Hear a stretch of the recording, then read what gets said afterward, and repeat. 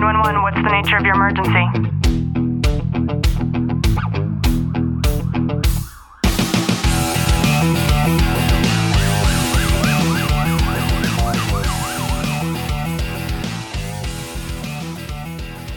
Good morning, police, fire, military, and families, and to everybody who is listening in on the Tactical Living podcast. I'm your host, Ashley Walton, and I'm always so happy on Tuesday mornings because this is typically when I get to spend time very, very bright and early with somebody that is wanting to come on and drop value and just share their time with us. And this morning, it just so happens to be Mr. Nick Dowdery. Nick, how are you? Very well, thank you. How are you?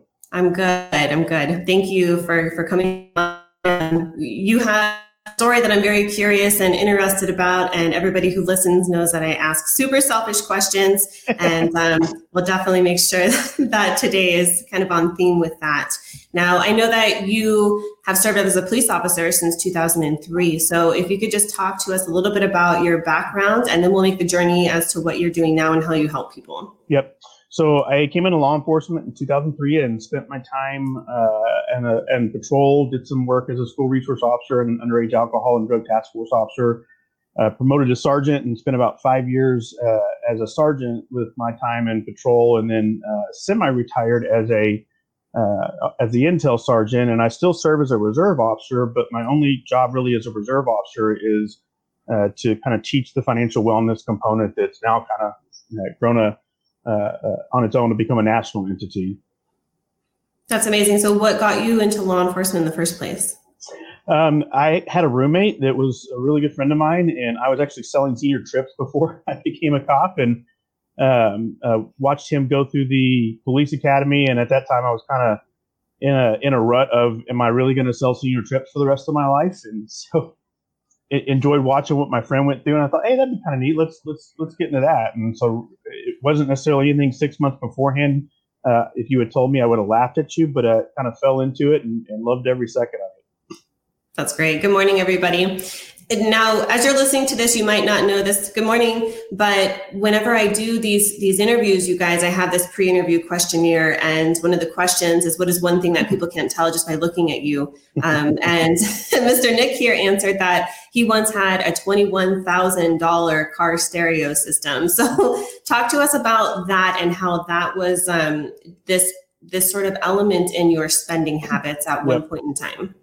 So I always like to tell people, when I came into law enforcement, I did stupid with a bunch of zeros on it. And I had gotten into the world of competitive car audio.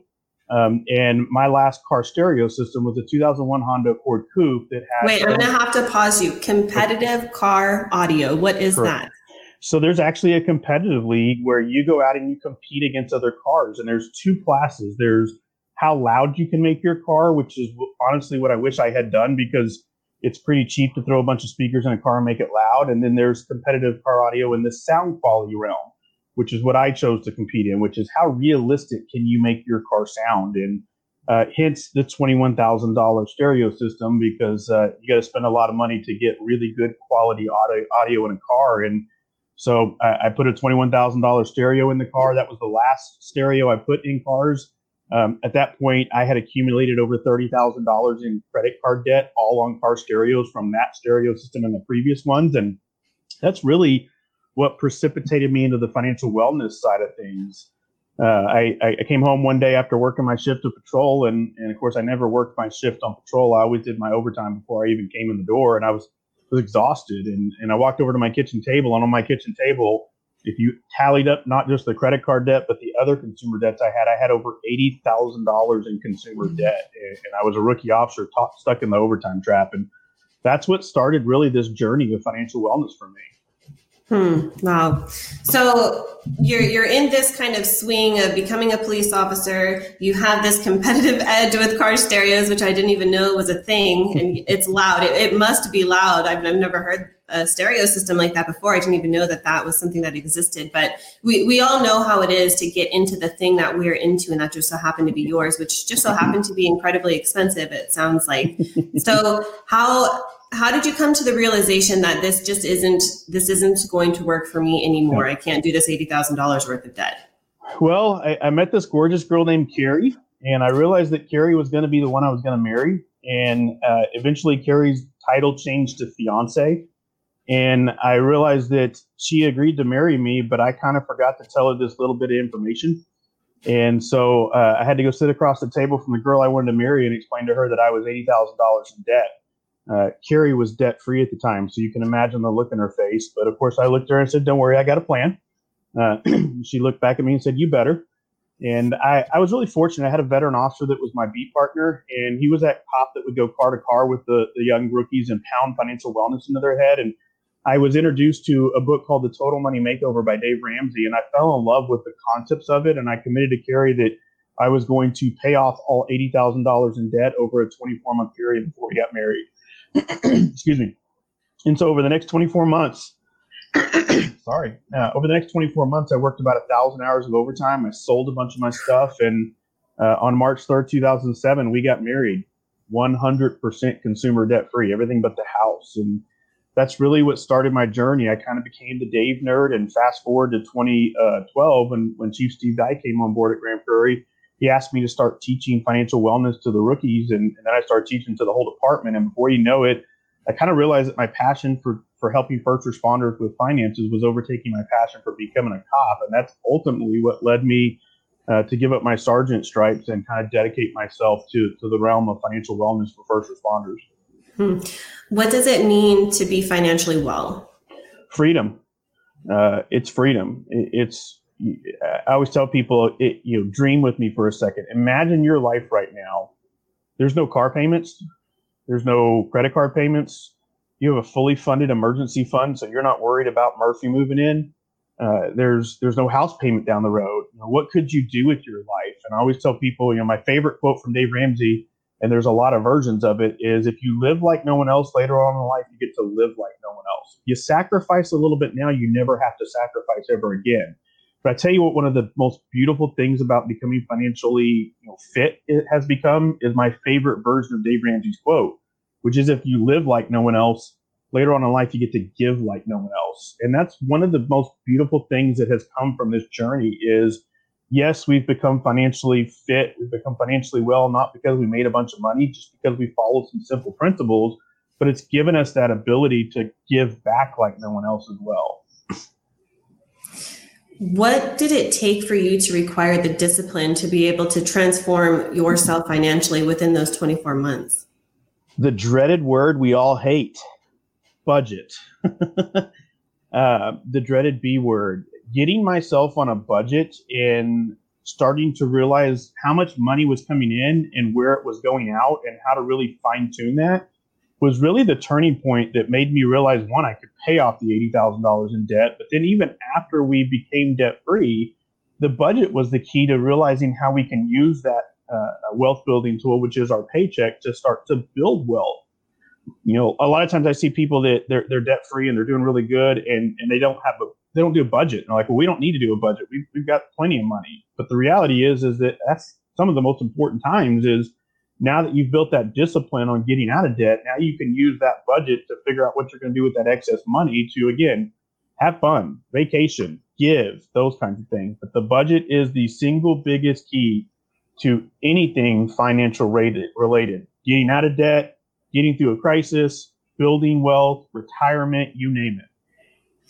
So we know that not just with police officers, but first responders as a whole, there's such this wide array of income. And it blows my mind here in California versus talking to sergeants and lieutenants that live in Oklahoma, for example, what their salary is, what the difference is. So can you talk a little bit about what it looks like, that kind of mentorship that you give to other officers or the first responders when it's time for them to maybe start considering this for themselves? Yep. So I always start my class off when I teach in person with a couple of quotes. And one of my favorite two quotes I start with is first and foremost, you're either going to learn to manage money or the lack of it's going to learn to manage you.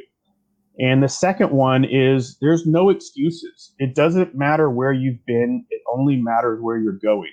We've all written our beginning chapters when it comes to money. And trust me, I've done stupid with zeros at the end of it. We've all done dumb with money. But that doesn't need to define us going forward. We have the ability to rewrite our chapters going forward. And it doesn't matter if you make $30,000 a year or $100,000 a year. I'm a financial planner by nature now as well, and I work with a lot of millionaires, and it's always kind of interesting to see the dynamics of my millionaires because I work 90% with cops, and almost all of my millionaires are sergeant level and below. I work with 24 chiefs of police in the state of Texas. Very few of my chiefs of police are millionaires, but they make 2 to 3 times more than what their line level officers are. It wasn't their salary that made them rich. It was their spending habits. Dave Ramsey's book is actually designed to take the average household income in America, $50,000 a year in annual income combined, and turn that person into a millionaire in about 20 years. And he's got a 30-year track record of doing it. And it all just revolves around being disciplined with your money. For anybody that might have missed what you just said, can we dive into that for another second? So somebody essentially could be making much more money in terms of the number that they're bringing in on their tax return. However, when it comes to the actual reality of what they're saving, what they have in terms of assets and things like that, it sometimes isn't even comparable to somebody who is making significantly less. Explain how that's possible. I'll go back to the 2008 crisis. And, in Grand Prairie, in the southern part of Grand Prairie, there's some really nice neighborhoods, $500,000, $600,000, $700,000 homes. And I remember, we would get dispatched to a burglar alarm and there'd be an open door in the backyard. So we got to go search the house, and we'd open the door to start searching the house. And it was a really easy search because the only thing in the entire 5,000 square foot home was a mattress in the master bedroom. On the outside, they looked like they were wealthy, but they couldn't afford the furniture in the house. And I work with people that make hundreds of thousands of dollars a year, and they don't have a what to go to the bathroom in, really. They're wrapped up in all these material things. They drive nice cars, they have nice houses, but the reality is they're one financial hiccup away from complete financial ruin. And unfortunately, we saw a lot of that back in March with a lot of our cops because we saw COVID hit. And for a lot of agencies, overtime completely dried up. We wrote an article for Law Enforcement Today about that, about how we've got a nation full of cops that really can't work overtime now. And now let's throw into the mix a spouse that's been laid off or furloughed. And all of it was revolved around the fact that we've lived beyond our means. We don't have an emergency fund, and we're not doing a budget. We're living paycheck to paycheck. And that's really a big issue in our industry with law enforcement and fire as well. What's it matter if I live paycheck to paycheck? I got a good government job. I'm going to get a check every week, or every 2 weeks. Well, the reality is that every 10 years, the average person has a $5,000 whoopsie. And if we can't take care of that $5,000 whoopsie because we're living paycheck to paycheck, we're setting ourselves up for that stress instantly. Being house poor is real. Absolutely. I'm not sure who says this because you didn't give permission for me to see your name yet, but it says, I like spending money. And that is such an important point because who doesn't like spending money, right? And having your experience, not only as a businessman, as an entrepreneur, but also having gone through this yourself, Nick, how does somebody mentally prepare themselves for that bad word, bad B word of budget? So first and foremost, you've got to understand your characteristics. So most families have a nerd and a free spirit. I'm the nerd in my family. My wife carries my free spirit.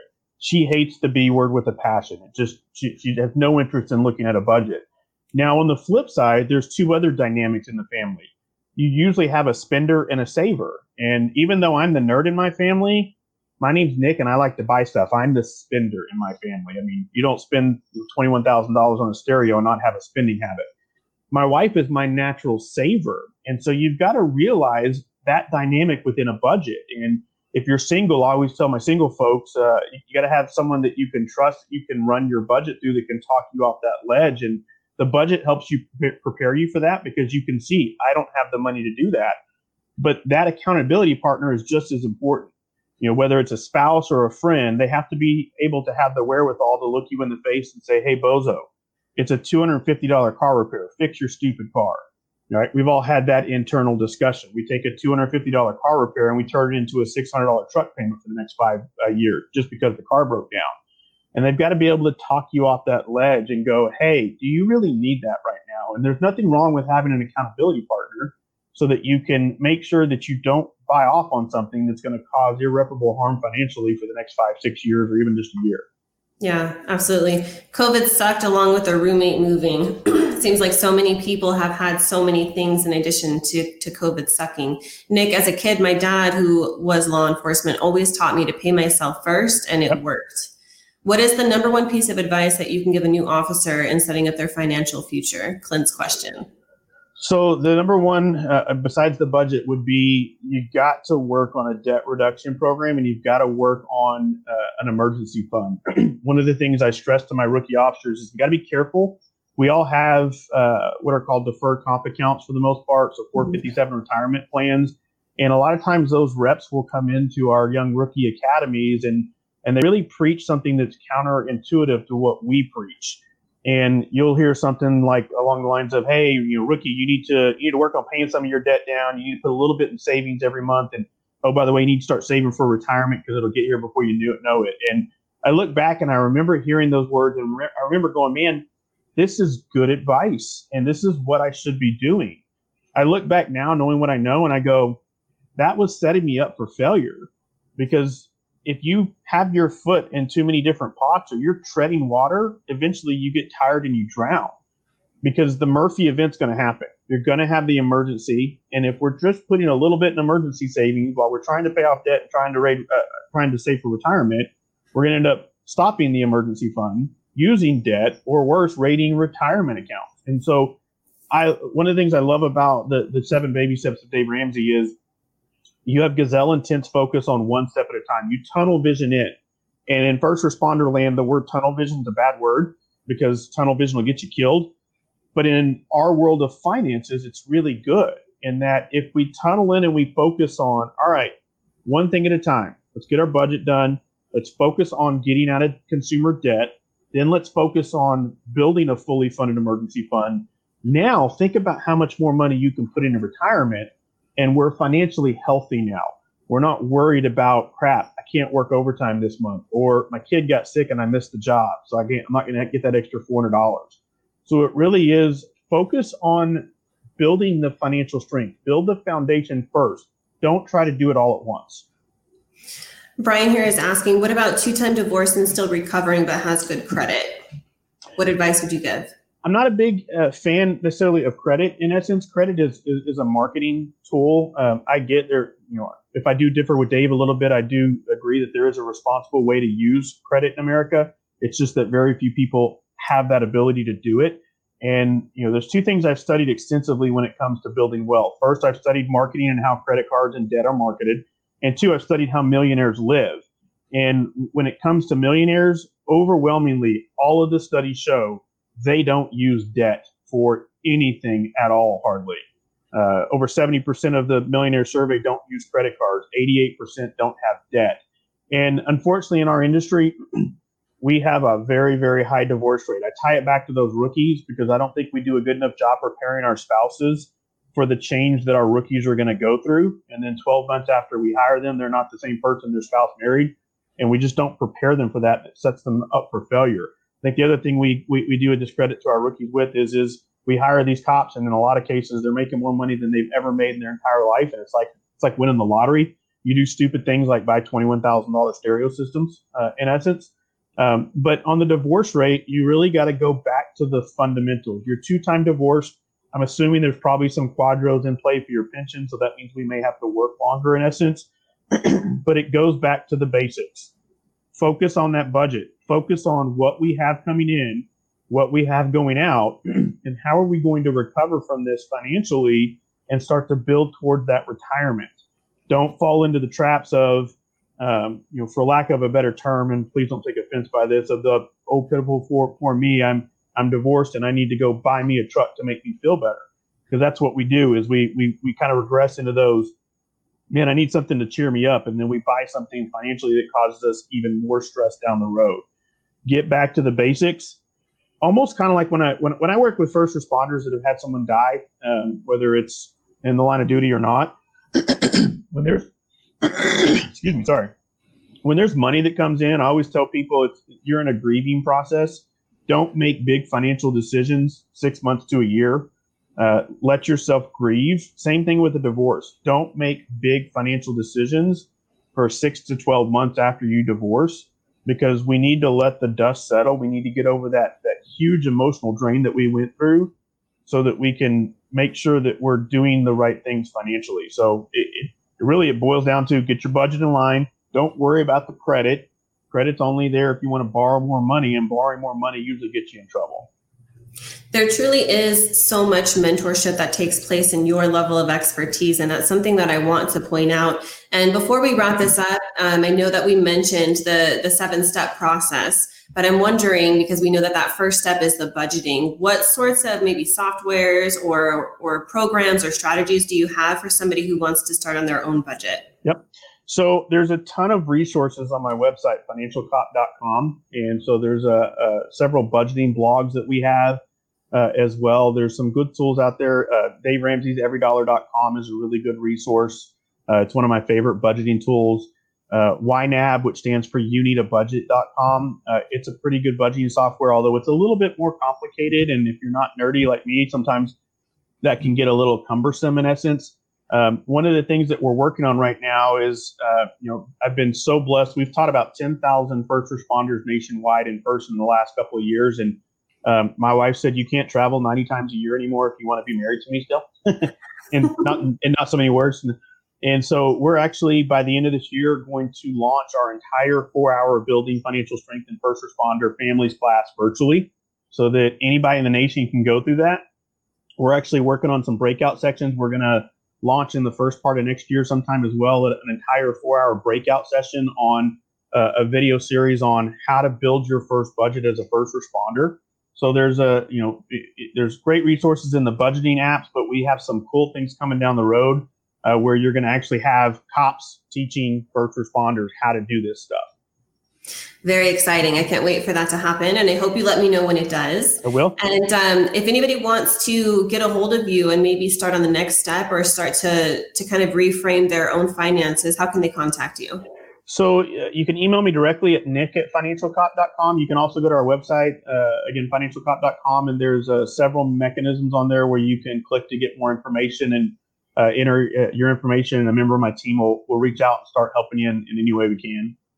And I know you also have a Facebook group too. So can you tell us the name of it? It is Building Financial Strength at First Responder Families. I think if you type @FinancialCop, it'll pop up too. Same thing for Twitter @FinancialCop. And we're always posting all kinds of things on there. I know in California, Cortico, the wellness app, is pretty big. It's actually getting pretty big across the nation. We actually just signed on to become their exclusive provider for financial wellness content. So if you've got access to Cortico at your department, you can request Financial Cop information directly through the app as well. Oh, that's cool. I know there are more questions here. We'll go ahead and tag Nick directly and he'll help to answer the rest of them.